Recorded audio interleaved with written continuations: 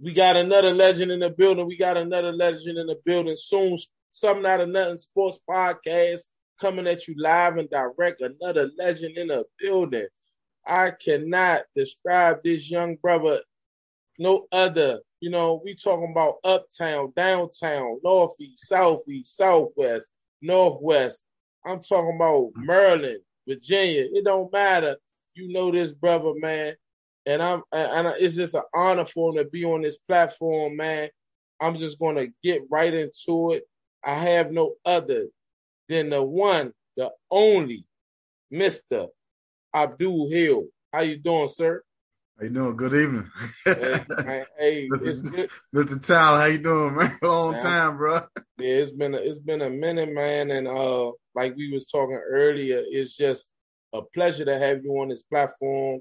And like I told you earlier, I always looked up to you, you know, even though we just a year apart, I always looked up to you and honored you because you was doing some of the things that I wanted to do, you know, in my career. Mm-hmm. And I always looked at you as an example to follow the footsteps of that. You and your brothers and your father and everybody over there, man, y'all set the tone, man, and that family structure that y'all got over there is just honorable, man. It's second to none. And man, I can't commend you no more than what I already did to have you on my platform, man. It's a honor and a pleasure for you to be here. Well, definitely an honor to be on your platform. I appreciate you reaching out and stuff like that. I definitely have been following you since you first started doing, the podcast and stuff. I've checked out the videos and stuff. Some of the guys that you interviewed already and stuff like that came up with us, as we was coming up as youth and, even the adults. So the things that you're doing stuff on your podcast and stuff like that, man, you keep on pushing and stuff like that, man. Most definitely a lot of respect for you. I appreciate that, man. I had to do it, man. It's some people, man, that I started looking at Kurt Smith and all them when they was doing the Red Cup. Yeah, my cousin Ricky Gorn started that off. Man, and I honored that, and I was like, man, what happened? And maybe we'll get that story later, but I always modeled that system. But they was interviewing, man. They had big interviews and big people. Grant Hill was on there, Dennis Scott, all them guys. And when I looked at the platform, I saw that they was missing some guys, and one of the guys in particular, like yourself, because like when we talk about gods and just period people that can flat out do it and get it done, they don't mention the Abduls, the Hanifs, like they should. They mention them, but it to me, they don't mention y'all enough. And then Big Dre, was an all MAC. 1996, he made all MAC, and they won the whole city. CIAA, yep, it sure did. So, and then they don't give him his just due. They just don't. And for me, I built this because I wanted to put people like that on a platform and talk about them and let them tell their stories. We talk about I had Damian Pearson on here. And Damon P. Man, Damian P, man. But something that was crazy that me and Damian talked about, not to talk about them while you on here, but all of us went to school together, man. If you wanted a guard, you can go to Burrville and get a guard. Oh yeah.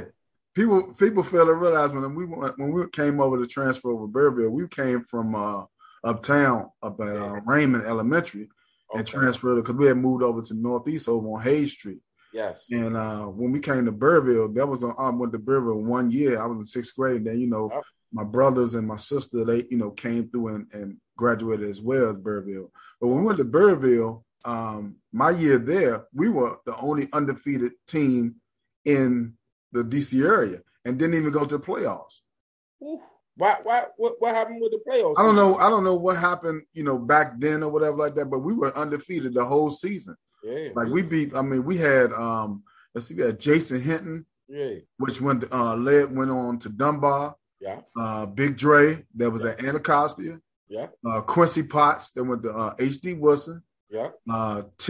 Big Tim Mobley that Yeah. was that played we used to call him the cleanup man. Yeah. Ricardo Keys, Yeah. rest in peace to him. Yeah.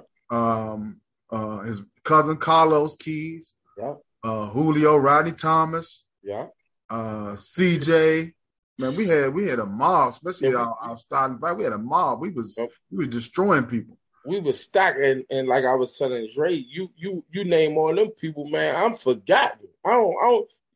We so. Man, stacked, I think we bro. might have only had. It was only maybe full of the team. It was only four, maybe 5, 6 graders, and everybody else was you all's, fifth grade or whatever the case may be. So we was kind of stacked, and we went undefeated. So our coach was Rutledge. Yeah, Rutledge stayed there forever, man. Mm-hmm. I remember giving him a little problems, but he was a cool teacher and cool basketball coach, Right. Mm-hmm. Yeah. For the people that don't know who you are, man, can you give a short, brief introduction of who you are and how you got to this point? Well, I'm Abdul Hill, part of the Hill family. Me and my brothers, especially Hanif, and my youngest brother, Muhammad. I'm really proud of both of them, right now at this present time, because Hanif is branched out. He's done some things, went overseas and trained a national China team back in the day, as well as he's worked with Under Armour for a number of years from tour, maybe about 10 to 15 years, if I'm not mistaken. And now he's real cool and has done the Steph Curry camps for the last maybe 6 to 7 years. He's also now, I think he's doing like the grassroots program for Detroit Pistons. So he's definitely branched out and done some good things for himself as well as his family. Muhammad, he played in high school at Cadoza and at Fairmont Heights. He's on the team with Fairmont Heights when he played with Chris McCray back then. And then he went on, and Muhammad done some great things, man. Now he owns the museum store, which is in Northeast D.C. Oh, that's crazy, because I just went there. Oh, really? Yeah, Muhammad owns that. Yeah, I hope I ain't see him and didn't recognize who he probably did see him and probably didn't recognize it was him. But he owns the museum. That's crazy, bro. Yeah. That is so crazy. Yeah, then my sister, she's married and stuff like that. Have her family, her and her husband and daughter. And Jihad, the one that's a little older than Muhammad, he works at the store too. He's one of the managers, the district manager at the museum. Wow, that's what I think I saw him. Yeah, he probably a little short, yeah. But we came up uptown. Well, me and Honey off at number 10, Boys and Girls Club, where we started out at. I've been around basketball since I was about 5 years old. My father started me out. I was the youngest one on the team playing basketball at 6 years old. Went on and, Honey followed their lead and started playing as well. And then we get over to Burville and got an opportunity to play school ball for the first time. Because at Raymond, back then, they didn't have they had basketball team, but it wasn't like it was at Burville. It wasn't developed enough, right? It wasn't developed or anything like that. Plus, they didn't have a gym. They had, we had to practice, play in the cafeteria. Okay. At that time. Like Burville was one of the first DC public schools that wore had a gym. Yeah. That wore uniforms and for real had a real live gym. Like had a gym and everything. Like they had everything. You would never know. When we went over there and stuff like that. And then we started playing basketball. And since we had already started early, we was already accustomed to playing organized basketball. So when we went over to Burville, I left Burville and ended up going to Jefferson Junior High School. Yeah. I played my 8th grade year, 7th grade year. I got cut at the last minute because it was only they had a stack squad back then. They had a Poobie, Brent that was at Dunbar. Okay. Who else they had? I think matter of fact, Anwar McQueen might have left a year before then. They had Donald Gaither there. Yeah. They had a bunch of guys. Russell Brown, who's Jamie Foster Brown's the lady that runs Sister to Sister magazine. Wow. Her son, Mike Gill. Wow. Mike Gill was at Jefferson. James Wade, that was at Coolidge, and who's now coaching, who's assistant coach at Gwynn Park right now with Rob Gardner. Yeah, I just had Rob Gardner on last week. Okay.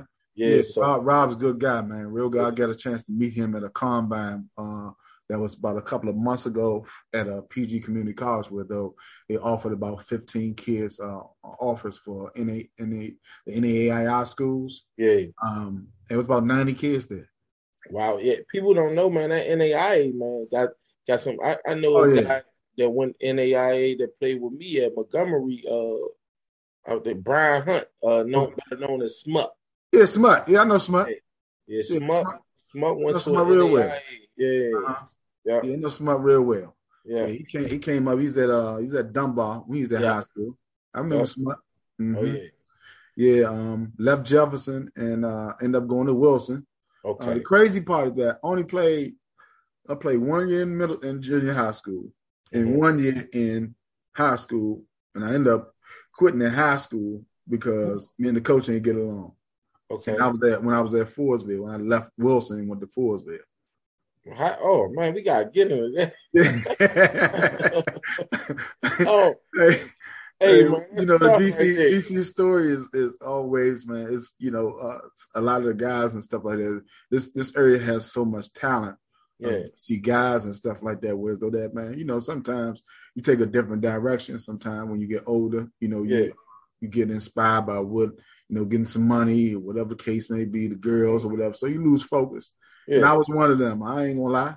I was one of them. I got off track and then got back on track. And then, but the thing is, in the long run, I graduated with honors out of high school. Ended up going to Howard and stuff like that. Still got to finish at Howard. I ended up having my first son. But I took care of him all these years and stuff. Like he's in college now. Oh yeah, great, man. I follow you, so I know I be watching, Yeah, so for the number of those years and stuff, like when I got back on track and stuff, like especially when I graduated out of high school, I ended up start getting into coaching basketball. Yeah. Because I always was well-rounded about basketball because my father was a prime example of showing us as far as the value in being a man and taking care of your children. Yeah. And as well as, he did that for hundreds of guys that played basketball in his program. Absolutely. So I took that route. So yeah. And so and we're gonna get into Pops, we're gonna get into him, but what I want to know from you, your 8th grade year you said you played, right? Did you finish at Jefferson your 9th grade? Yeah, I graduated from Jefferson. What made you in my 9th grade year? Losing focus, playing around, and messed up in a couple of my classes, so I couldn't play. And which I should have been playing. But my 8th grade year, we were stacked too. We had, like I said, James Wade went to Coolidge. Yeah. There's a guy named Cal that went to Coolidge. He had transferred in. Michael Gill. Yeah. The thrill. Russell Brent, the real. Yeah. See, me and Mike played AAU together as well as Jefferson together. Gotcha. Mike Gill, Russell Brown. We had a few guys on that team, man, was tough and stuff like that at that time and stuff like that. I think we made it to the playoffs maybe that year, whatever like that, and end up losing or whatever. But we was stacked as well at Jefferson.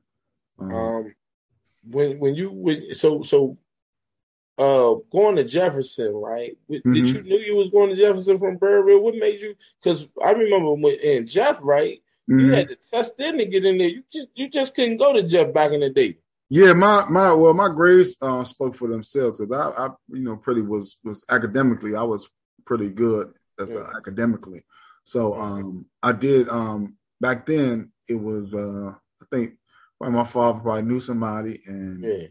and Jefferson was one of the top academic schools back then, them and Hands Aliceville. down. Yeah, hands So it down. was tough to get in there and stuff. But once you Yeah, got in there and stuff like that, the principal there, which was Miss Vera White, she yeah, didn't play that. Like she was like Mr. Henry at yeah, Burrville, yeah, but she was a lot tougher. Like she didn't, at Burrville and stuff like Mr. yeah. Henry was cool. He was, You know what yeah. I'm saying? He He was was super tough cool. though too. Though He was tough. He was fair. like, yeah, he He was was fair. fair. Yeah, But Miss Vera White, she did not play that. he ain't Like play no there wasn't game. nobody in no games. No hall. You better That's not not be in no hallway. that sound like Miss Jones for us. Miss Jones, man, at Yeah. Roper didn't play no game. She was like 6'4", hands like a giant. Yeah, Miss White was like 6 feet something. Whew. She was a tall lady. She was, Yeah. but she didn't play that, man. But Yeah. she, you think about it, man, as you get older and stuff like that, people like that are coming to your life, Yeah. especially that early, because it was a lot different back when we was coming up. Yeah. The value that they had for you having the importance of education and, staying focused and stuff like that. It helps you out as you become an adult. Absolutely. Some schools didn't prepare you to become an adult. You know what I'm saying? And it has to be a village. They say it's a village is the truth, because your parents, the way your character is when you come out of your household, you represent your parents, you represent yourself, and you represent the school that you go to, whatever the case may be. And some of those folks that on my journey through school and stuff like that, they definitely taught me a lot as I look back on it. At that time, sometimes, you're a kid, you like, man, I ain't listening to that. You trying to be with the in crowd and all that stuff like that. Right. And, you're not noticing that as you get older and stuff like that, you see other kids that's coming up and stuff like that. You trying to speak that same stuff to them. Some of them kids ain't trying to hear that. Right. And before it's too late, it's unfortunate, but yeah, very unfortunate. I hear so boom, you went to Jeff from 7th to 9th. Mm-hmm. You played ball. Your father is like a more than a legend, and because everybody I talk to, they talk about your father, and we're gonna get in there a little bit. But my question to you was, coming out of junior high school, are you highly recruited at this point? Like, back then it wasn't. It's not like it is now. Yeah.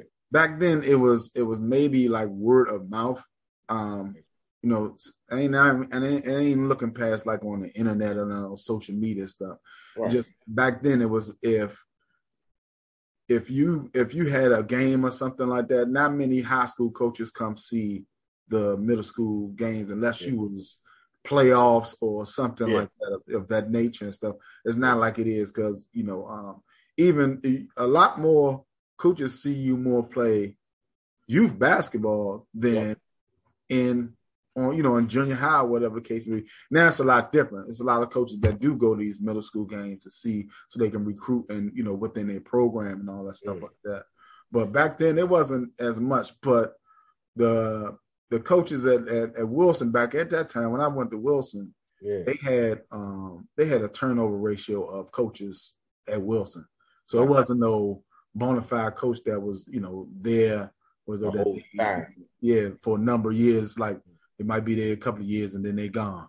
What made you choose Wilson coming out of Jefferson? Because I'm thinking like the people that you from you uptown. You talking about Michael Gill is a household name that we all know. Went to Dunbar. We talking about you from uptown, so you got Cadoza, you got Dunbar, you got Coolidge, you got all these schools. Wilson is like, further on. Yeah, Wilson was a feeder school for Jefferson because Jefferson didn't have a high school down in Southwest at that time. Got you. But also, I was recruited for football over at Anacostia. Wow. A lot of people don't know that, but because the assistant coach that was over there, the name was Tucker, and he was one of the coaches up at Woodridge when I used to play Woodridge for football. So he was trying to get me to come over to Anacostia bad. Got you. Also, the coach, rest in peace, Coach Fleming, who was at Wilson for a number of years. Got you. the first day I got in Wilson, he came looking for me. Hey, man, come on out. You got football practice, man. That's what he told me. I'm like, man, what? He's like, I ain't nothing but $1.20. Right. I ain't getting out there. I ain't nothing but $1.20, man. You crazy? Yeah. I went out there, though, man. Oh, so you did play? Yeah, I did play for like a couple of games, man. Then I broke my hand. I was just like, nah, this ain't for me. Right. Nah. Gotcha. Plus, them dudes, man, I wasn't seriously into getting in the weight room and all that stuff. Right. If I would have known that, like I know now, yeah. I was definitely. Me too. I was $135 probably. I played, but I ain't really get in because I ain't want. That was always quick, I had heart and stuff like that, but man, them dudes was big as a mud bag. I ain't gonna front, man. I wasn't playing around like that. So. You played with Woodridge though. You played with Azar. Yeah, man. Azar. Oh yeah, man. Let me tell you, we played. So one year it was me, Azar, this dude named Rico, from Southeast. He was a beast. Yeah. Him and Azar, Azar, and I'm trying to think. My man, Greg Ebron. Okay. His son is one of the top receivers at Curl. Okay. Yeah, he's doing real well and stuff like that. And then this dude named Richard Armstead was playing quarterback, and I played backup quarterback, played wide receiver, slot back, whatever. I played a number of positions as well as Azar. Yeah, me and Azar played. Me and Azar played basketball and football together. Okay, I ain't know Azar knew how to play basketball. Yeah, Azar played basketball too. Him and his brothers. And okay, and he wouldn't have done. I know, them my man. I know all. Yeah, I had to ask. I was like, he played. Yeah. Me and Zah go way back, man. Yeah, you got legends in your, you know a whole lot of legends, man. From whether it's from you meeting them, your brothers, your fathers. You know what I'm saying? That household name, that Hill family, man. It don't get no better. Hey, man. At Wilson. You played your what year? Because you said you played 1 year of basketball in high school. No, 1 year when I played, I went to Fort when I tried out for Wilson. Okay. I tried out at that time when I tried out my 10th grade year, my first year up there. Okay. And they kind of had a stack squad. Was all right. Well, my man Leslie Ballard. Leslie Ballard. My man. Yeah. Slim can boogie, man. 10th grade and stuff like that. I think he might have played JV his first year or whatever, but he ended up playing varsity 11th grade, whatever. He was all met. Yeah. Leslie Ballard, my cousin Kenyon McDuffie, who was the Ward 5 counsel. Ooh. He played at Wilson. Man. Yeah, he played at Wilson. I'm trying to think who else they had. Rodney Slayton. Okay. He was a beast back then. He played at Wilson and stuff like that. They had there's some dudes back there at Wilson that can play back then, but during that time, 10th grade, it's like they don't give you that opportunity unless you really known like that back then. Right. Man, you one and the same because I feel like my years at Wilson, I'm like I ain't make the squad, both years or whatever. And I'm like, man, I can get down with the best of them. So. Oh yeah, I get intramurals. We gave our games used to be packing intramurals at Wilson. Yeah, I gave fits. Yeah, I know you did. I'm like you wanted to like it's kind of surprising because just to hear you say like, man, you didn't make the team on 10th grade year. It's just like it's mind boggling to be honest with you because I know you can boogie. I know you can get down with the best of them. So when you it's like you've been you paying your dues to other people, but I know that you can boogie with them. I know you can I give whoever the blues. It don't matter. Yeah. So that's what's so frustrating about like I want to talk about that a little bit because like a lot of kids, you got some kids that can they going through that now that can really boogie. Yeah. And it might be grades, it might be maybe the coach don't like, personality, or maybe it might be you in the 12th grade and I got this 10th grader that I can develop or something like that. So I definitely want to get into that and talk about that because you can boogie. Like we all know you get down with with the best of them. They can give them buckets, whatever. It don't matter. So, what made you from Wilson go to you transferred to Forestville?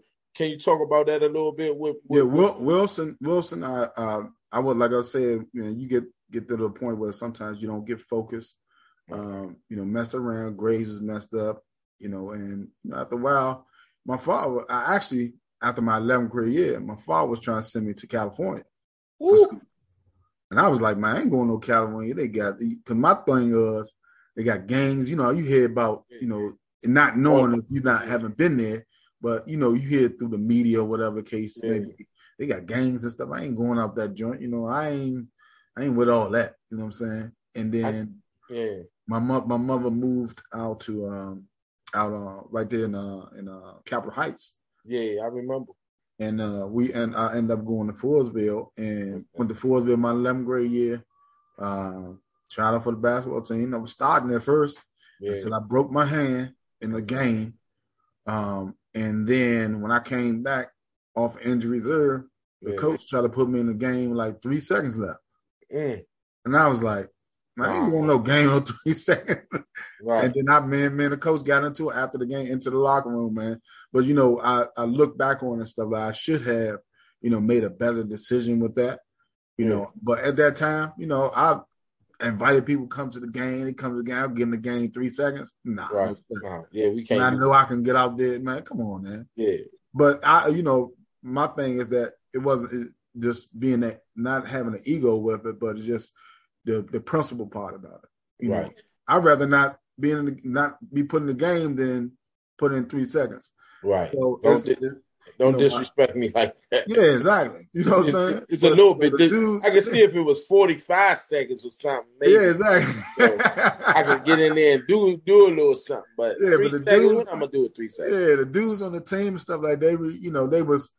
Some of them was frustrated behind that, my decision maker. They know I was back. I would back them. And the dude, I played with some good dudes at Forestville. They won the champ. They ended up winning the championship that year. I had Joe Lofton on my team. Wow. Joe Lofton, that was all Matt. Yeah.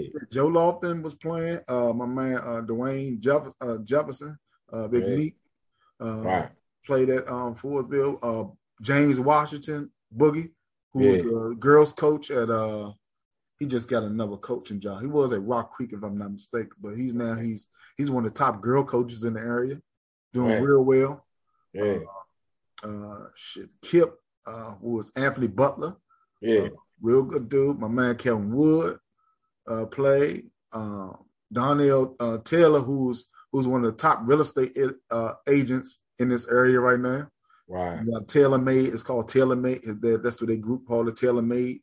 Hey, y'all better pay attention. Yeah. So my man Daryl Jones. Yeah.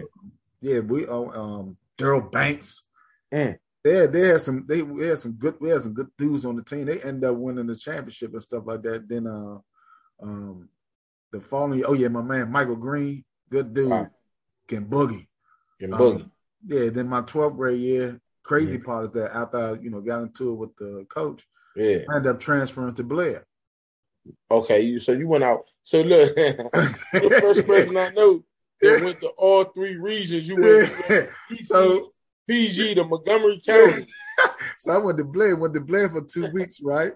Yeah. Man, Blair had to be to school at 7:00 in the morning. They get out like 1:30. I said, nah, I'm transferring back to Forestville. I transferred back to Forestville my 12th grade year, ended up graduating.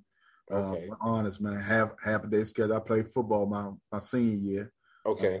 With Forestville, graduated. Okay. So then from there, went on to Howard. Okay. And major in finance and stuff like that, man. And then, like I said, some years down, you in the city and stuff. You a city boy and going to school in the city, that ain't gonna work. Right. You know what I'm saying? let me ask you this though. So you go to Howard, you in Howard at 95, right? 96. Because the crazy part, I end up getting kept back when I was at Wilson. Okay. My 11th grade year, they kept me back because I wasn't doing that. Okay. So that's why I ended up transferring to Forestville. And 11th grade, man, from there on, man, 3.7, 3.8 grade point average. Got you. And so at Howard, you don't try to walk on and play ball there? No, they tried to, because see, at that time it was Howard had Jabari Oots, rest in peace. Yeah.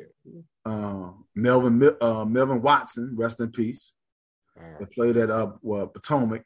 He played at Potomac and ended up going to Howard. And then Xavier Singletary, who was at Dunbar, Boo had ended up transferring, had ended up going to Howard. Right. But they definitely asked me because Mike McLeese, who was the coach at Dunbar, was the coach at that time. Yeah, I had him on here. But Melvin and they definitely was, man, because I used to hang with Melvin and Jabari when we was at school, and they was like, man, you need to go in and try to walk on. I'm like, man, I ain't trying to play no basketball, man. Right. But you know what I'm saying? I should have, but I look back sometimes, man. If you're not really into it, I'm not gonna press myself out, because it's a lot, as far as getting back into shape, working out. I know. Yeah, I'm trying that now. It's a hard way to go, bro. It's easy to pick up the pounds. It's hard to lose it, man. For all y'all youngsters that's looking, don't get out of shape, bro. It's hard. Yeah. It's easy to get out of shape. I'm definitely learning that. Yeah, it's easy to get out of shape. It's hard to get back in shape. Yeah, most definitely. So the things that you learned when you went to Howard, I mean, your time from there, was you thinking coaching was in your realm, or you just wind up walking into coaching? How did that come about with you coaching? I end up walking into coaching. Okay. So what happened was at number 10 and stuff like that, they start having some issues about with the facility and everything like that. Yeah. So I just started volunteering. Yeah. And then especially when my son was born or whatever, I just started volunteering. Yeah. And I volunteered, here and there, and then I started volunteering more and stuff like that, And once I really started getting into it, then that's when it really kicked in. And I'm glad that it happened that way, instead of it being forced on me. Right. I'm glad it happened that way, because now, I'm years in, and the value of doing it and stuff, of helping other youth and stuff like that coming up, and a lot of kids that I've coached over the years, they've gone on to be successful and doing, they've been becoming young men as well as girls. They've been becoming young women, So I look back on it, the things that my father did, showed me, as far as not just being my father, but being a prime example of giving other young men opportunities and giving them the tool to succeed and, move on in life. That he showed me the blueprint. And I definitely commend him on that, and definitely respect him for that. Him and a couple of other coaches and stuff. We'll get into those coaches and stuff as well in the program, Oh yeah. Let's go right in. Well, not with the coaches, but I hear you talk about your father. Mm-hmm. You not the only person to talk about him though. Man, I do interview after interview, man, and I'm Andre Thomas talk about him. Big Dre. He gave a story about when he met y'all at Burville, and we recruited Dre. Recruited Dre. Yeah.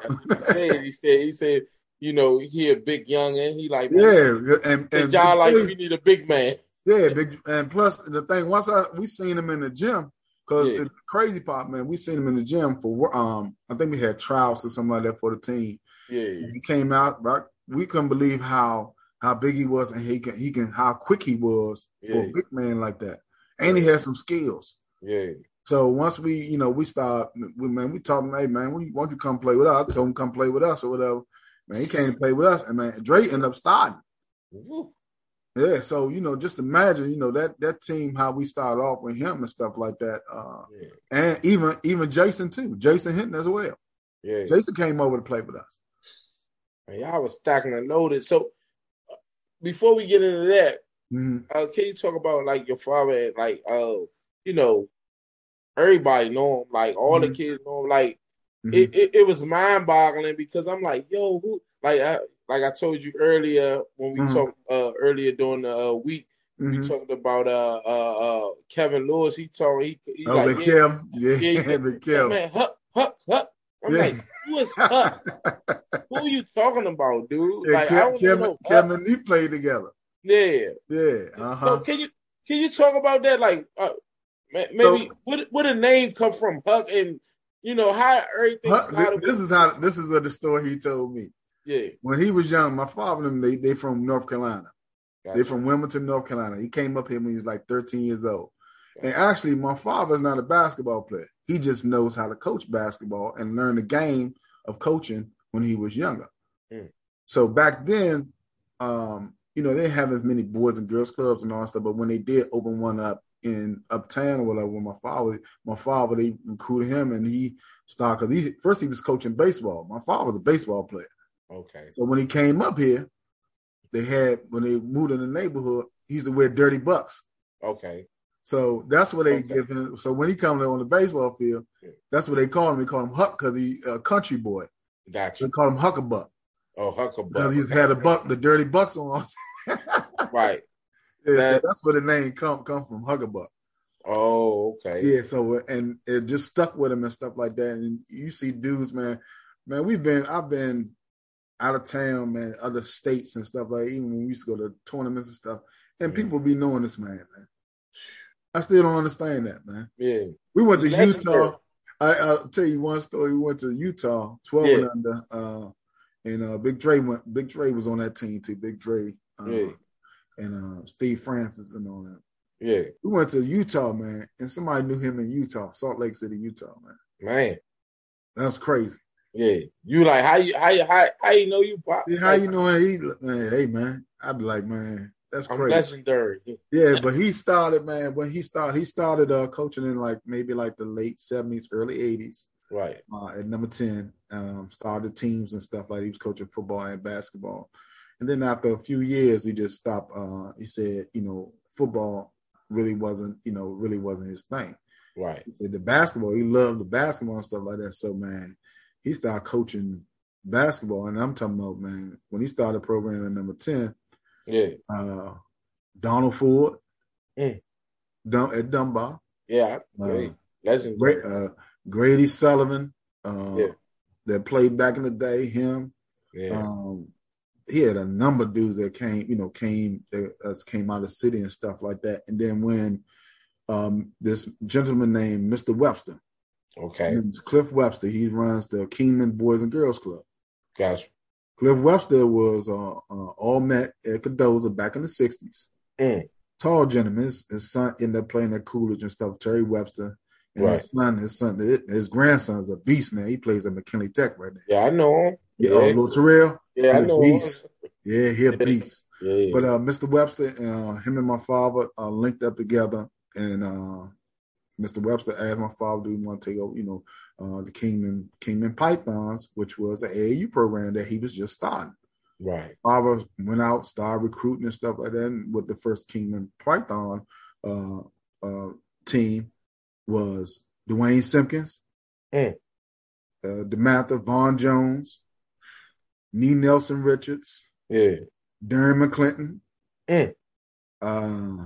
Who else they had on that team? They had this dude named Jamal Colbert, rest in peace. Okay.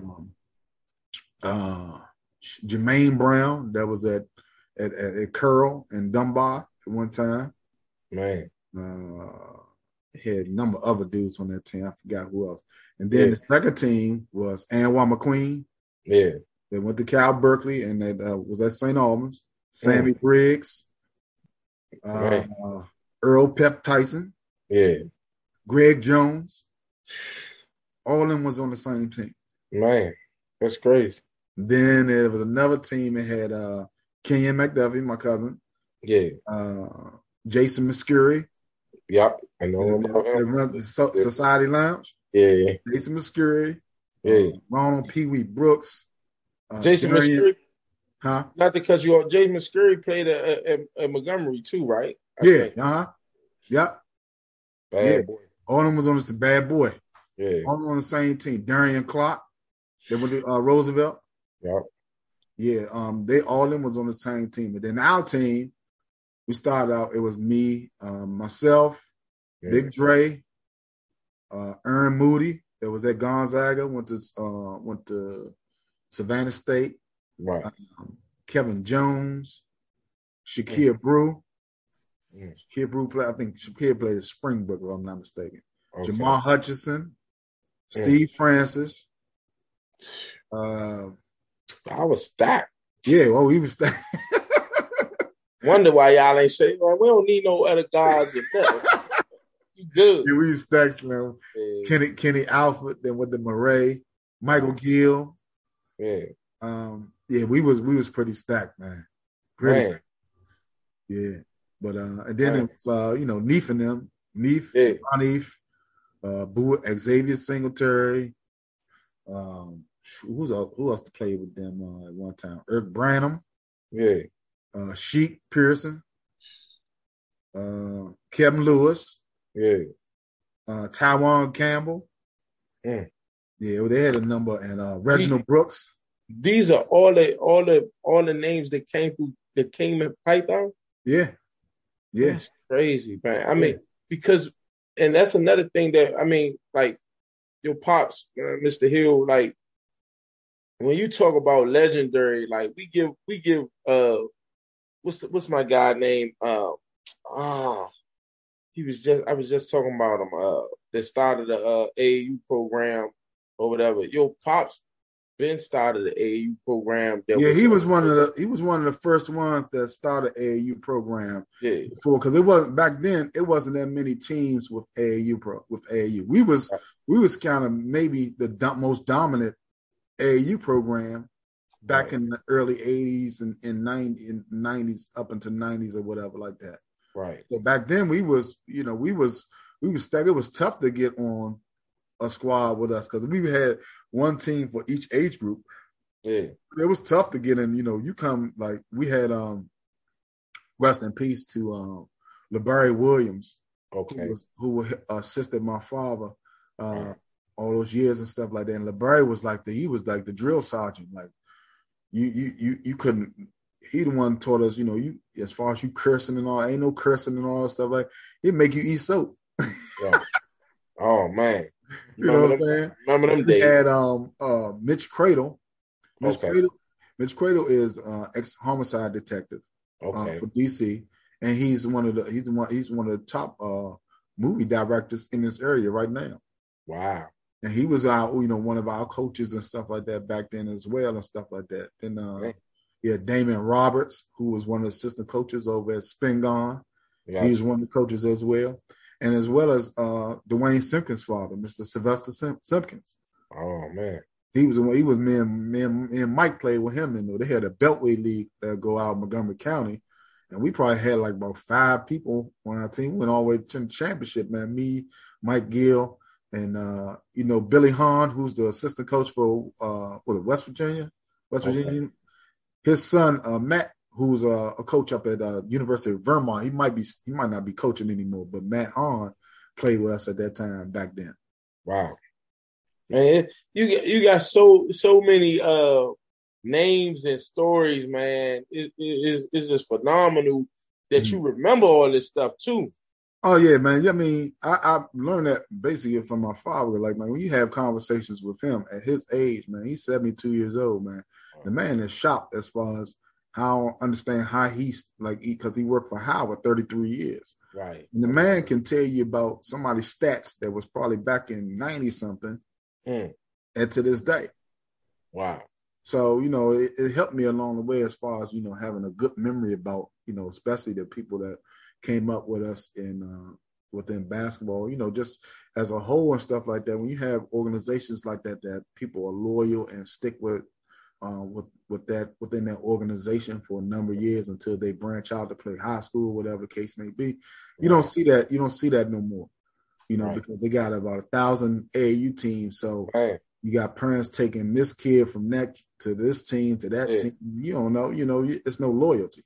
I hate the fact that hate you, but I don't like when you develop a kid and then the big dogs come in and try to get them and stuff like that. Well, that happens all the time. Man, all the time. A lot of dudes, and one thing I respect about a lot of guys, although they might have they have their own MO about what they're doing or how they're trying to get ahead. Yeah. One thing I respect about a lot of the coaches, they're taking time out their personal time to coach your kid. Absolutely. Now, on the other end is that how you present yourself with your character is how you're going to get more kids. I always told parents, when they come to my program, when I start really coaching and stuff, I always tell them, like, I don't hold you hostage. If you want to go play AAU team, this and that, I have no problem with that. I don't hold you hostage. I'm always get kids, always. Right. Just because of my track record and the character that I present to people. Right. So I don't trip off. If you go on to playing, I recommend if your kid is, you think that your kid is not learning with me or whatever like that. I guarantee you, when you go to one of those other teams or a coach that knows me and stuff like that, and they ask you where you come from, they're going to speak highly of me. Yeah, absolutely. And that's not being no ego or nothing. It's just facts. Yeah, it is what it is. Yeah, exactly. Yeah. So, go ahead. Yeah, I just keep it like that, man. And if it's a lot more loyalty with these programs they'll be really successful, because a lot of programs now, they're trying to take some of the elite kids. Yeah. And not even think about those kids that's late bloomers. Right. You know what I'm saying? Because you got a couple of kids in the area, like, man, I had some kids that played with me in the past. I knew they was gonna be late bloomers. You got a kid named Amadi Lee Kane right now. Right. He went to another JUCO up in Pennsylvania, which is about 2 hours away. This kid was like 5'8" in high school. He's 6'2" now. Okay. And can shoot from the parking lot. Mm. Late bloomer. Late bloomer. But it's just about giving a lot of these kids opportunities. A lot of these teams and stuff like that, you have 12 and 15 kids on the team, and you only play 6 or 7 kids. Right. How the other kids get the opportunity? Right. I got 2 questions for you. Well, the first question I wanted to ask you: how did the Cadoza, because you coached at Cadoza, how did that come about, and what made you take on that gig and what have you? Can you talk about that? Yeah, well, I was over at number 10 and stuff, so I knew a lot of the kids in the area. A lot of people know, what I do as far as the program and everything like that. Right. Hanif had got an opportunity to coach them some years ago, and ended up winning couple of championships or whatever. Yeah. So some time went past, and Cadoza had, their program went down for a number of years or whatever, and then they had got this new athletic director there, and he had heard about me, so he reached out to me, and I turned it down the first time. Okay. So what happened was, when I turned it down, I reached out to Charlie Moore Harrison. Yeah. Rest in peace, Charlie. Yeah. I reached out to him and got him the interview over there, and they hired him over there. Gotcha. So when Charlie left after his fourth year there or whatever like that, the athletic director reached out to me again. I was the last person to interview. And he said, I've been trying to interview you, man. It's been going on 5 years now. Right. He's been trying to get me to come over there. So I said, man, let me go ahead interview and see how I go. And then I ain't think nothing of it. Right. Man, the man called me back that Monday. I think I interviewed on a Friday, called me back that Monday. Yeah. Yeah, you wanna take the job because interest, I want you to come and coach. Right. And that's how that worked. Once I came in, what I did when I had to revamp the program, they had some kids that wasn't serious about their classroom. That was one of the main things I wanted to do. Right. The kids acclimated to the classroom. Not, basketball stuff, that stuff is secondary. Yeah. High school stuff, because the first thing a coach will ask me is, how's his grades? What the grades look like. Yeah, off the break, you know what I'm saying? So when I came in, that was the first time, my first year at I have got 2 full teams for JV and varsity. Yeah. At least 6 or 7 kids on each team was on the honor roll. Wow. So that was one of the things I, really, because it was some kids that never even was eligible ever at the school. Wow. Because the school system is a lot different now. They're pushing a lot of kids through and not getting prepared for the world. So, like, I made them, I hold them accountable. I made them sign contracts and everything. Like, this is what you need to maintain, this and that, in order to stay on this team. Right. And the kids that was there, they abide by it and stuff like that for the next 2 years. And then the last year I ended up leaving. They brought in another athletic director, and she things ain't go the way that knowing sports and knowing about sports and don't knowing about sports, right. You have to have somebody that knows about sports when you taking on a position like that. And that person wasn't, right. So, and it's cool.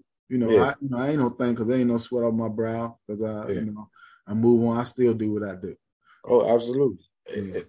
Can you talk about you were saying something about the kids, with certain the school system pushing them through. How do you feel about that? Like, because I know, like, hearing about that, not just from you and a couple of other people. How do you feel about the school system pushing the kids through just because, like? Yeah, I think it's a decision that they shouldn't have made. For one thing, is that how this world is about to be is everything is about to be technical. Right. Everything is through your phone. You got the social media thing. These kids are not prepared for the world. What comes about? Like you have to be. Your intelligence has to be on another level. Because the generation that's coming up now, especially the younger kids, they're a lot more advanced than we were when we were coming up. Just think about it, it's a lot different. Everything is presented in front of them. They can Google everything. Right.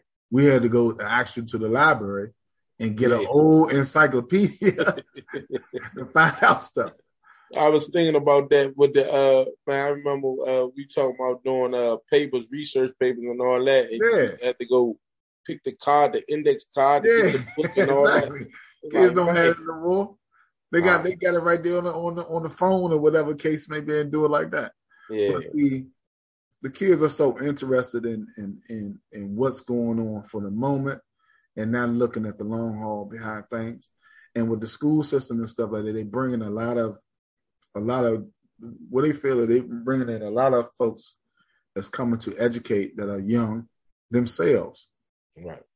And they think that because they're young themselves, they can relate to these kids or what they have going on at home. It's a lot. Right. It's a lot with these kids or what they endure when they go home and when they leave at home. Some of them don't eat. Yeah. You gotta sit up there and teach a kid that don't eat no breakfast. You got to come to the school just to eat breakfast. Right. It's tough. Then you pushing them through. They might have an attitude problem, whatever. They talking any kind of reckless to adults or whatever like that, man. Yeah. And, when you coming up, man, you don't talk to no adults, recklessly like that. At all.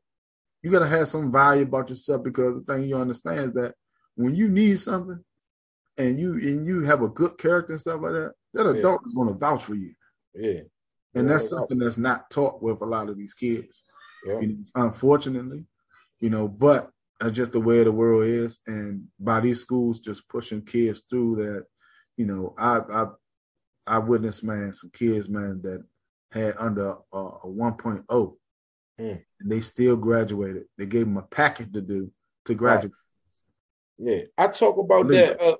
I talk about that with my former coaches and my wife and because I got kids that go to DC public schools and I got a kid that go to Charles County schools. Okay, and, man, it's night and day. Like and it's a lot with the DC schools, man. It's a big difference, man. It's a big difference. It's unfortunate that you don't, as a Washingtonian. You want to be You want to have an actual initiative to send your kid to a DC public school because that's where you went at. But nowadays, you don't even want to do that. You try to find somewhere. You go above and beyond to be like, oh, nah, we ain't doing that. We ain't doing that. And I understand some of these parents, you shouldn't have to pay for education. But, I mean, if you want your kid to really, like, man, sometimes learn and be focused and stuff like that, you got to take that extra step too. You might go broke, but still, too, that, they're in a different situation than dealing with the DC public schools. And I hate to say that because I went to DC public schools. Me too. Hey, but now, I mean, it is what it is, Yeah. I ain't gonna lie to you, man. When I know I'm gonna get ridiculed for it, but it's the truth. When I graduated from Wilson, went to Fayetteville State, man. Man, it was big difference, hard. Wasn't it? Man, big difference, hard, bro. It was hard. Yeah, I didn't know some of the stuff, man, because it wasn't because I couldn't learn it. I just never. It was never presented. It was never presented to you, exactly. Never presented to me, man. Exactly, man. And I used to work at Anacostia, and all I was doing security. I did worked at Anacostia, Ballou, Coolidge, Sousa Middle School, and different things. And I would see that it was kids that was like, I ain't gonna say felon, but like on the cusp of felon. And they'd graduate, man. The next thing you know, they'd say, man, they going to college. And one thing about that was they'd say, I'm like, well, where you going? They'd be like, oh, well, I'm going to Maryland Eastern Shore, or I'm going to Delaware State. And I'm thinking in my mind, they naming all HBCUs. I'm like, man, how y'all get in there? In my mind. Yeah. And when I talk to certain people about it, they quick to back the HBCUs, and that's fine and dandy. But I know these kids wasn't doing no work. They weren't prepared at all. Nope, not at all. I'm here. And we talk about it, and people, well, everybody deserves a chance, and this and this and that, Yeah, you deserve a chance. We're not taking away from that, but also that these kids need to be prepared for what comes along with that. Like those bad study habits that those kids have and stuff like that, just by trying to get by and stuff like that, that's not going to work in college because at all you're paying top dollar to go to college. And they're going to get their money regardless if you don't do what you're supposed to do or not. We ain't waking you up in the morning. We ain't making none of that. Your work in. Those days are over. Yeah, it's over with. So if you don't do what you're supposed to do, we will be failing you. Yeah, indeed. You're going to get paid regardless.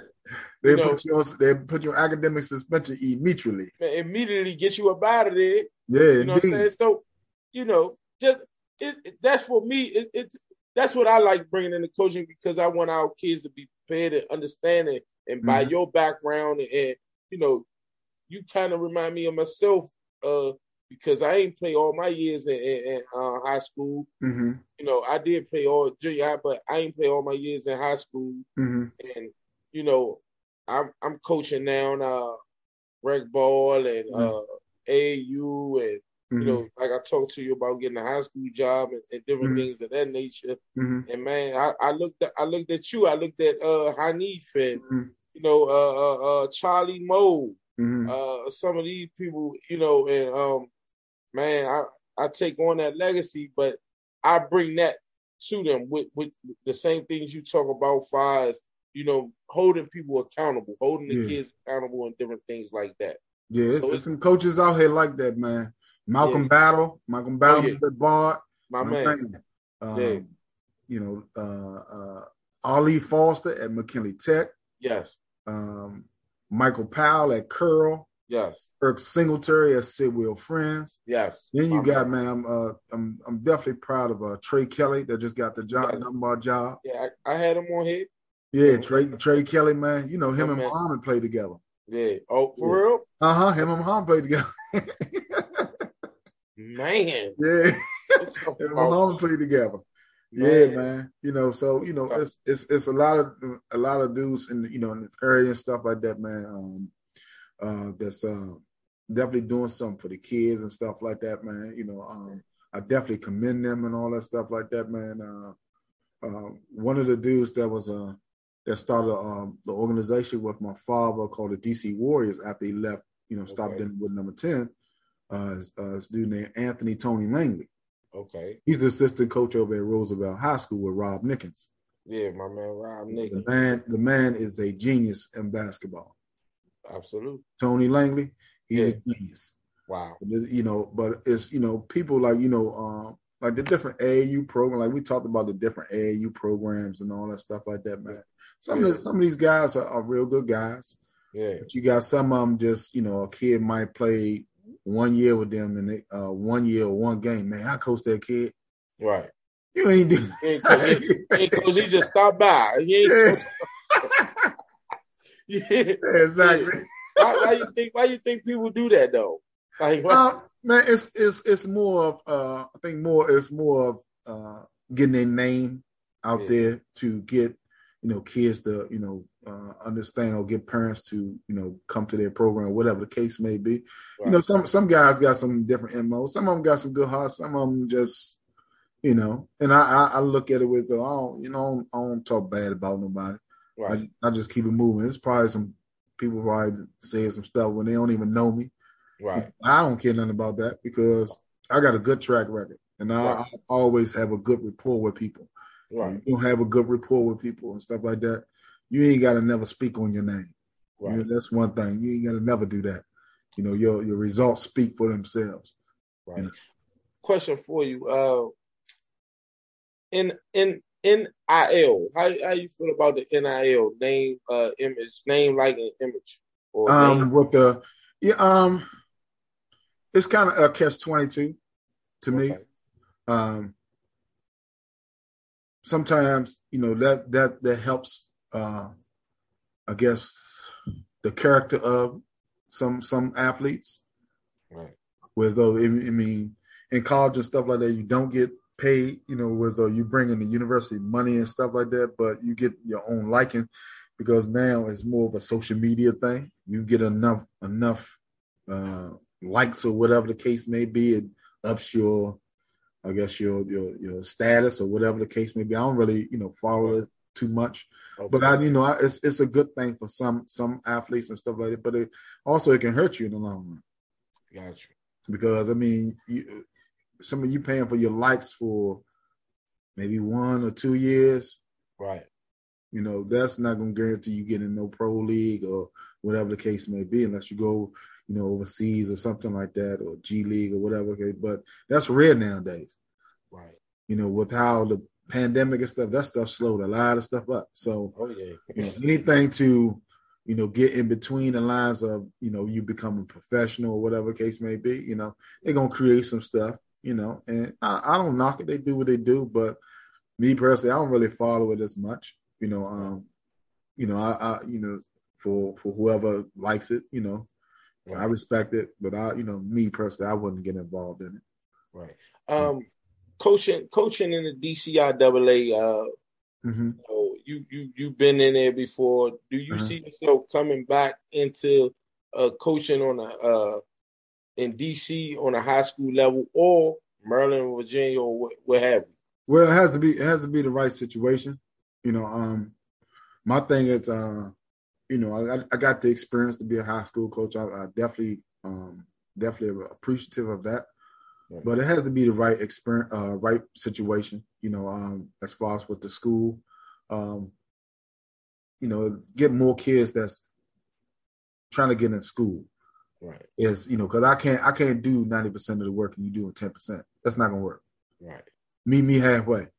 You do what you're supposed to do in that classroom. You come and workouts and stuff like that. Don't get involved in no stuff outside of school, BSing around, getting caught up with your friends, doing no stuff like that. Right. I got you. Absolutely. Anybody could tell you that. Yeah. I don't care if the kid, I ain't never coached a kid. Any other kid that I come across, I get people call me about, I'm trying to, my kid, this and that, somebody, and I'll have no problem. I'll keep my word. I'll make a call. This and that. I got this kid, this and that, and we'll do it like that.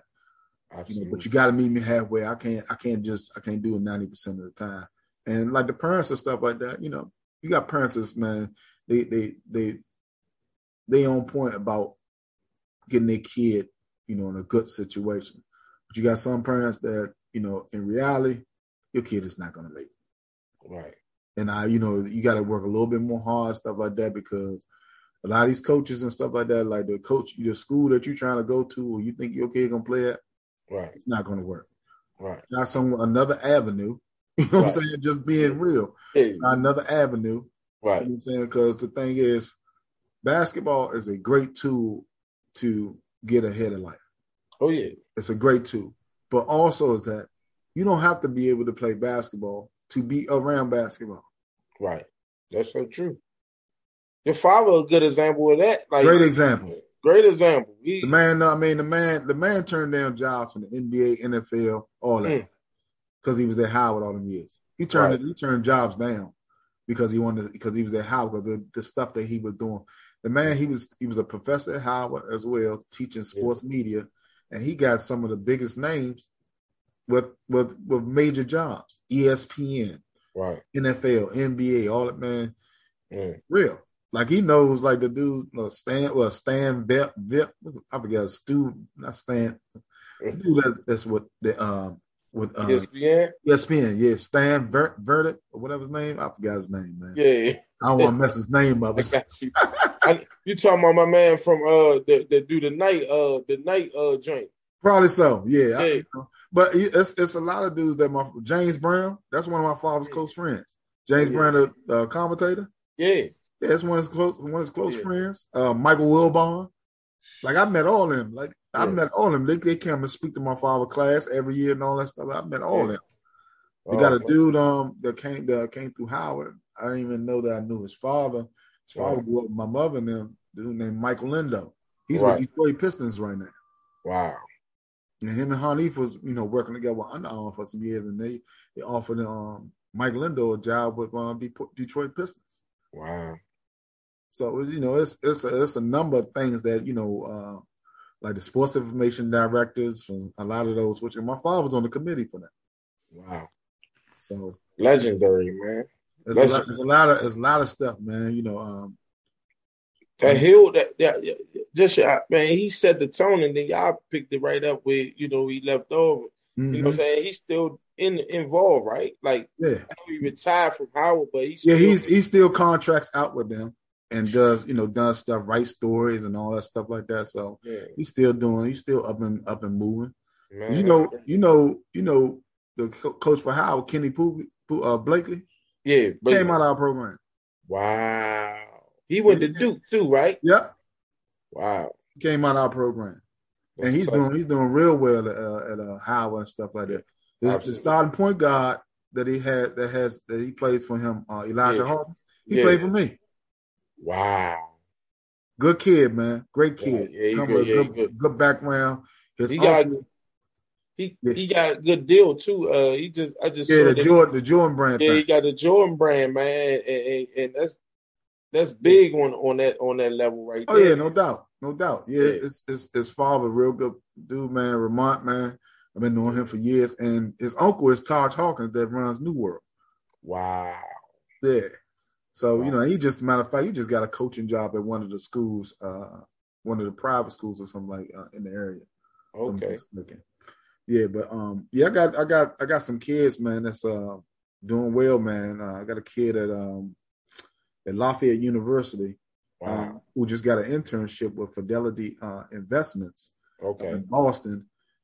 He's still at Lafayette. His name is Ronald Gross. He played at McKinley Tech about 2 years ago. Yeah. I got my little cousin who's Jomo Goins. Okay. He's at Slippery Rock University. Yeah. In North Carolina, right? No, they're in Pennsylvania, if I'm not mistaken. Yeah, Pennsylvania. Okay. Gotcha. Elijah Hawkins. And then I got a kid that just transferred to Morehouse. Okay. His name is Joe Mail McNair. He tough. Okay. Wide assassin. So Morehouse going to be on a map this year because they got the other younger from Roosevelt too, right? Yeah. Yep. Yeah, he that's going to be a good little combination with them and stuff like that. Yeah, I got some kids that, man, came up, and I got a kid, man, that crazy pop. I had this kid when he was 12 years old. Yeah. This kid named Kai, man, he about 6'5" at 12 years old. Wow. He had got accepted into the Johns Hopkins program. Wow. He's a doctor right now. That's big. That's And big. he number maybe 23 years old. Wow. Hey, that's big though, because and reason why I like that is because that's what this is all about, man. It ain't all about going pro, man. It ain't Nah. all about chasing that dream there too. Like being a doctor, that's just equivalent as making it to the At league. that age as Yeah, well, you know what I'm saying? yeah, that's big, man. So big Yeah. ups to him, man, on doing that. And Mm-hmm. and that's a lot more people that's watching and things of that nature, man. You can go be a doctor, a lawyer, or whatever you want to do, own your own business. My man Abdul Hill talked about his brother, man. Owning a museum, went to DC public schools, man. So it can work for you either way. So Oh yeah, most definitely. that's the message I want to get out to people, man. Like that's something out of nothing. That's what Mm-hmm. that means. That means creating your own way. And when people thought that it was over, you know, look Mm-hmm. at look what you're talking about. Your man Mm-hmm. becoming a doctor. Mm-hmm. You know, Yeah. and went to school here from here, right? Yeah, Young's from here, man. He's, you know, 12 years old, he got accepted in the program. So that's 10 years, 11 years ago. Hey, wow, man. At that age, you getting accepted in John Hopkins program. That's big, man. Yeah, that's big. That's big. That's real big, man. Absolutely. Couple of more questions, man. We talked about you coached your son at one point, right? I coached my son since he was 5 years old. My Wow, son played for me youth basketball, and he played in high school with me. wow, man. Crazy How part, was it? he was like heavily recruited out of middle school, Wow. where he went to Raymond and stuff like that. And his top choice was McKinley Tech, and they didn't even accept him in the school. And he had like a 3.8 grade point average. I wonder what. See, it be stuff like that. Yeah, that's why I didn't get it, and just so happened around that time, that's when I accepted the job at Cardozo, and then we went up to so McKinley was his first choice, and then we went up. I took him to Curl for a visit. Okay. And the coach at Curl at the time, he wasn't even recruiting kids. He didn't even know who my son was. Wow. So after that, my son said to me, just like, man, he said, man, I'm going to just come to Cardozo with you. I was like, all right. Because I let him choose his own school. I wasn't, just because I took over the job, I wasn't, right. I wasn't trying to push him to come to Cardozo. Right. What are some of the things that you did? Because we talked about and this is an important question. I never asked nobody this question before, but being as though you coach your son, and not just your son, any other kid that go to DC public schools or whatever, what are some of the things that you did with your son to kind of balance the workload that was at DC public schools and where you wanted to get them at? Well, one of the things that, always had my son do what he's supposed to do in that classroom. Yeah. He took care of that and stuff like that because it became a habit for him. So I just wanted to get him, established with that first before I even take care of anybody else. Right. Because if he does that, my job is a lot easier so I can help others. Right. So having that balance was though that dealing with, a number of kids and stuff like that, because he was always with me, whether I was at number 10 or, even at the school, whatever like that, he do what he's supposed to do in that classroom. Right. I can do what I need to do on my end. I ain't got to worry about nobody calling me saying, oh, your son acting up, this and that, whatever the case may be. Right. And that kind of helped me out a lot as a father, because you got to have that balance between the father and the coach. I didn't show no favoritism to him. Right. Especially when it came to coaching. Right. One thing I know about my son is that, from him playing basketball at an early age and stuff like that, he was a lot more advanced than a lot of other kids that I didn't have to teach them that. With him, he make a mistake, I know what he gonna do. He gonna get back on defense. That's what he was taught. Right. And if he make too many mistakes, I'm snatching him just like I snatch any other kid. Right. I always give a kid opportunity and stuff like that. Anybody could tell you, any team that I ever coached, even with my program in number 10 and stuff like that. Right. You come to practice, every kid should play. Every kid. Right. Right. And everybody knows that about me. Like, that's why I have so many kids, because I always told even the coaches that had other teams were under my program, and make sure every kid plays in the game. Every kid. Absolutely. Yeah, Hey, man. That's a big part, man. Yeah, that's tough right there. And a lot of people don't, because a lot of people feel like, man, well, I'm gonna play this kid at this particular point, or yeah, you want to win. I get that. You want to win, but yeah, also you want to be fair as well, because the thing is, at the end of basketball, yeah, those kids will always have a bond because they were a part of something. absolutely, And that's more important than anything.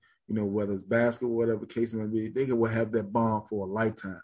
absolutely. Even I look at it, because the thing is, even like with the teams that we played with, that I was on and stuff like that, all those guys and stuff like that went on, maybe made all met, whatever like that. I didn't achieve none of those accomplishments as far as being all met, and I could have. Yeah. But also is that I look at it as that if I see them and stuff like that, it's all love. Absolutely. It's all love. And I'd rather have that than somebody looking at me different and say, oh man, he think he like that, or whatever the case may be. Right. That I don't have that problem. Absolutely. And I teach that all the kids that, you have that bond. It's like a brotherhood, man. Yeah. And that brotherhood is that you shouldn't have no tension amongst each other, especially when you're doing something for them. Even if you play together for 1 year. Yeah. You're gonna respect one another. When you see one another, it should be love between you. Right. Yeah. Things that people can look forward to from you now, can you talk about that? Like, what are your goals in the next 5 years with far as coaching and basketball is concerned? Well, one of the things that I still do basketball training. I'll be doing training up at Emory Rec Center on Saturday mornings from like 9 to like 11:30 with Darrell Mack, who's one of the legendary coaches in this area as well. Okay. Mack been around for years. Mack was coaching when I was a youngin'. Gotcha. So I've been up there with him, with working out some kids and stuff like that. Helping out. Looking, and I'm definitely going to try to start doing some tournaments and some combines and some camps and stuff like that for a lot of youth in the area and stuff like that, especially like a lot of middle school kids, and invite some of these kids to put something together and invite the high school coaches out to see some of these kids that don't, get that recognition of, seeing that and stuff like that, because that helps out a lot of programs and get a lot of these kids some exposure. Yeah. It's not about no money thing. It's about them getting exposure, from some schools and stuff like that, who might not get, know that they might have a diamond in the rough on these kids that, that might be under the radar. You don't even know. Oh yeah, for sure. Also, some of the doing some things probably definitely in the future with my man Mel George. Okay. Who has done a tremendous job with getting youngins scholarships out of high school. That's the one who did the combine at PG that had about 90. It's called they call it the basketball group. Okay. And he had like 90 kids, man, out of high school, and Portal kids there, man. And I couldn't believe, man, it was that many kids in there. Everybody trying to get somewhere. Everybody trying to get somewhere, man. And that's how it should be. I want to be definitely have an open market for that. As well as helping, especially with the camps with the little kids and stuff like that.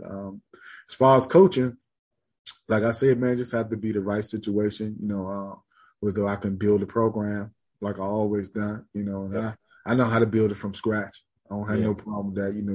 I've it's been in the past. Even when I was at Cadoza, I turned kids away not to come to Cadoza. That's crazy. Wow. Actually told their parents, no, don't send them here. Wow. Because well, at that time, like I said, like I don't want to put no parent in no situation with though. My thing is academics first. Yeah. So at Cadoza, I'm not saying that the teachers don't do their job. What I'm saying is that the environment. Right. Environment's a lot different.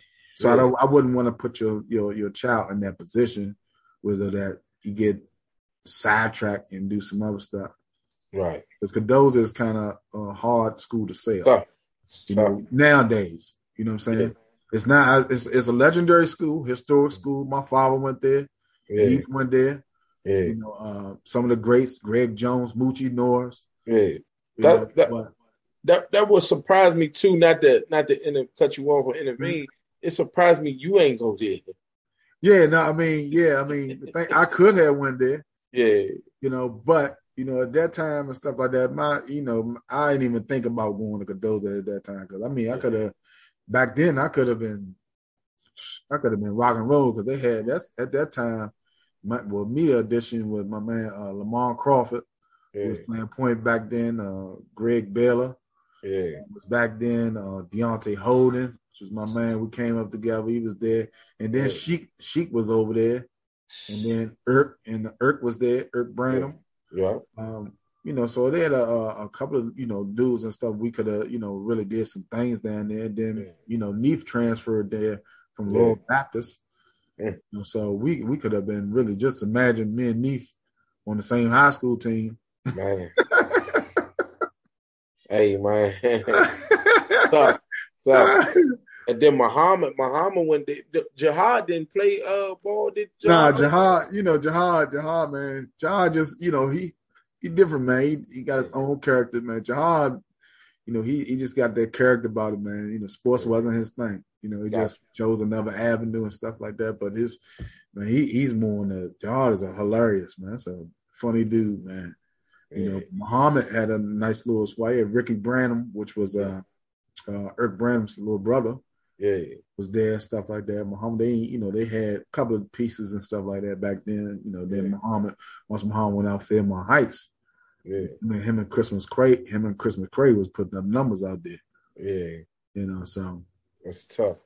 Yeah, man, that legendary, like I said, your family was legendary, man, and still is, and man, a household name in the area, and out, like you said, outside the area. You said somebody knew Pops in Utah, so worldwide, man, you doing your thing. Muhammad Hanif, you know what I'm saying, Jihad, you know what I'm saying, all y'all. And I don't know your sister name, like Manir, my sister Manir. Yeah. You only have one sister? Yeah, one sister. Wow. She played basketball in junior high, and then she stopped. Yeah, she was like, I ain't doing that no more. She said she was saying she just wasn't really interested in stuff, but she ended up graduating from Howard. Stuff like that, she's like a real big Howard alumna. Okay, that's what's up, man. But she's doing well, Yeah, that's what's up, man. I gotta have you back on, man, because I know like you so full of knowledge and got so many stories, man. It's just hard to cover it in one segment, man. So I'm definitely gonna have you back and get your expertise and your opinion on different scenarios and things like that. And now I got your number and different things like that. Most definitely. Definitely gonna stay in touch with you. Again, glad to have you on. Before I let you go though, how could I got two things. How could people get in contact with you if they want to reach out and get involved in some of the things that you're doing? They can definitely email me. Okay. I wouldn't give my number out. No, you can do email and email, and I got I'm on the IG thing. So, okay.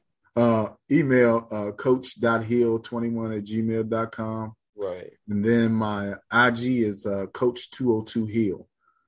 I heard it right there. Yeah. So I definitely as far as doing some stuff, and I probably also do get into like the events and stuff like that. So I'll be probably next year. I'm working on doing like some comedy events and some music events as well. Some major concerts or something like that. So that's big. Definitely, man. Look out for that, and we definitely talk, man. I definitely, man. This was definitely. I haven't did talk this long in a while since I've been talking to kids. Took you back in the coaching days, like you giving after a loss or something, man. I'm in there. preaching for around about 30, 45 minutes. Parents want to know. That's cool though. I have Though. no problem. We talk, we laugh, and we talk. You know, I'm Right. always like that when I see people and stuff like that. I'm always like that with them anyway. We always have a conversation, whether it's, you know, short or whether it's a long conversation. Yeah. So, you know, just having a good rapport with people, man, that's the way to go, man. Absolutely. Okay. Anything that we didn't touch on that you really wanted to get off or say something, anything that I missed or whatever that you? No, just mainly a big shout out to the folks that helped me along is my father and LeBerry Williams, rest in peace. Mitch Cradle, Damian Roberts, Tony Langley, Sylvester Simpkins. Okay. You know, some of my coaches that big shout out to Mason Clark over at Woodbridge that runs the Woodbridge organization. Yeah. So they've been going on. I think Mason told me that this is their 60th year of an organization and stuff. And that guy, man, Mason Clark is one of those. He's definitely a legend in this area. Oh yeah. Mr. Cliff Webster from Kingman Boys and Girls Club. I definitely salute off to him because we went to the summer camp and stuff like that there at Kingman, and the things that he's done for young men over the years and stuff like that. Definitely a DC legend. Who else? Oh, Miss Lucille Hester. If you don't know who this lady is, you ask anybody, you know, older or whatever the case may be, and there's probably some people you came across that this lady named Miss Lucille Hester, man. She used to run the National Youth Sports Program up at UDC. Wow. It used to be a camp up in the evening time in the summertime. Yeah. This is one of the best camps I've ever been to in my life, man. That's why I met so many people from across the city. Northeast, Southwest, Southeast, uptown, whatever the case may be. That lady put that camp was off the chain. And, you know, a lot of the folks that I came up with and stuff like that was able to go there and everything like that. And just a big shout out to you, man, to keep, man, just reaching out to myself as well as people that you interviewed in the past and stuff like that. Big Trey, Dana P, Kevin Lewis. You said Mike McLeese too, right? Yeah, Mike McLeese. Mike McLeese, my man. Rob Gardner. Rob Gardner, yeah, man. You know, you as you continue to do it, man, I hope it, man, grows bigger and bigger for you and stuff like that. Because have you got Malcolm on here yet? Nah, I was trying to wait, man. Because I didn't want, like I was telling my cousin, I didn't want people to think that because I knew him or like a lot of, I know y'all guys, but I didn't want people to be like, oh, well, he real close to him. So man, don't worry, man. Listen, don't worry about all that now. I'm not now, but I was just saying, like, Malcolm Battle on here, man, because Malcolm Battle deserves it, man. I gotta get him on here because I wanted to get him on here a long time, like for a minute, and you know it's gonna happen. I just was trying to wait, like it just get it at the right time. So like Malcolm Battle, man, he's really somebody, man, really need to get on because man, the things that he's done for kids and stuff like people don't know about Malcolm. Malcolm. He worked with things, you know, how he has it. You know, he deal with it how he deal, man. And he get them kids, man. All those kids that's on that side of town and stuff like that, man. Yeah. He has definitely, man, got them a new direction. Also, you need to holler, man, Dwayne Shackelford, man. Oh, yeah. I reached out. Shaq? Yeah, man. Yeah, that's my man. I love what they doing, man. I love what they doing, man. Yeah. There's guys like that, man. I really, you know, got a lot of much respect for, man. Like I said, like with Ollie Foster as well at Tech. Doing a heck of a job with that program. Yeah. You know, those guys and stuff like that, man. Even Durkee, Washington. Yeah, Durkee. I watched him come up. Like, I watched them from all the way dudes, from MM. Yeah, a lot of those dudes, man, they're doing a good job with those programs and stuff like that, man. Oh, yeah. Also, definitely. Dirk Davis at Coolidge, the girls coach. Yeah. We got, man, this year they're gonna be nice, man. They're gonna be a force to reckon with. They're gonna be a force to reckon with. They're gonna be nice. Man, I hope I don't got to see him, man. if I ever coach on that level right there, I hope I don't got it. But it's good to put those girls in that fire, man. To, get them better and stuff like that. Because I'm always a strong believer in that. Because my first year, Cadoza. I remember meeting you. I don't know if you remember. I was at the game and I'm like, man, who y'all play tomorrow? You like, man, we got the Panther. I'm like, what made you do that? You was like, man, I don't care. I don't care nothing about that. Like I had that same mentality when I was young and stuff like that. Like the youngest have to understand, even this area. Like you're not supposed to back down for no competition. Absolutely. If you're gonna get better, you go play the best, and you'll see if basketball is for you or not.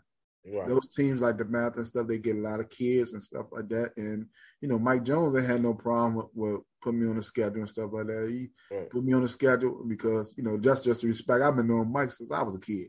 Right. So when I called him and stuff like that, it wasn't no problem. And look what he's doing now. He went from the Math, he's at Virginia Tech now. Big ups to him, you know what I'm saying? Because he opened up another opportunity for kids, especially from this area. Yeah, they got that recruit from Wilson. Man. Yeah, June. Yeah. June, man. June gonna do some things, man. Yeah, real good kid too, man. Real good kid. That was a good pickup. Yeah, no doubt, man. Yeah. Man, big ups to you, man. I appreciate the blessing, man. And like I said, we gonna do this again, man. Yeah, most definitely. I look forward to it. Yeah, man, you got so many stories and different things like that, man. It's just amazing. It's just an honor to be on here with you, to share the platform with you. You know what I'm saying? I'm kind of fulfilling my dreams. That one of my dreams, man. And I had a friend of mine tell me, like, man, sometimes people talk about fulfilling their dreams and different things like that, but it's really happening for me, man. And I'm just blessed and honored to have you guys on here. I'm glad I'm a part of that journey, man. Yes, sir. No doubt, man. We're going to end it like this, man.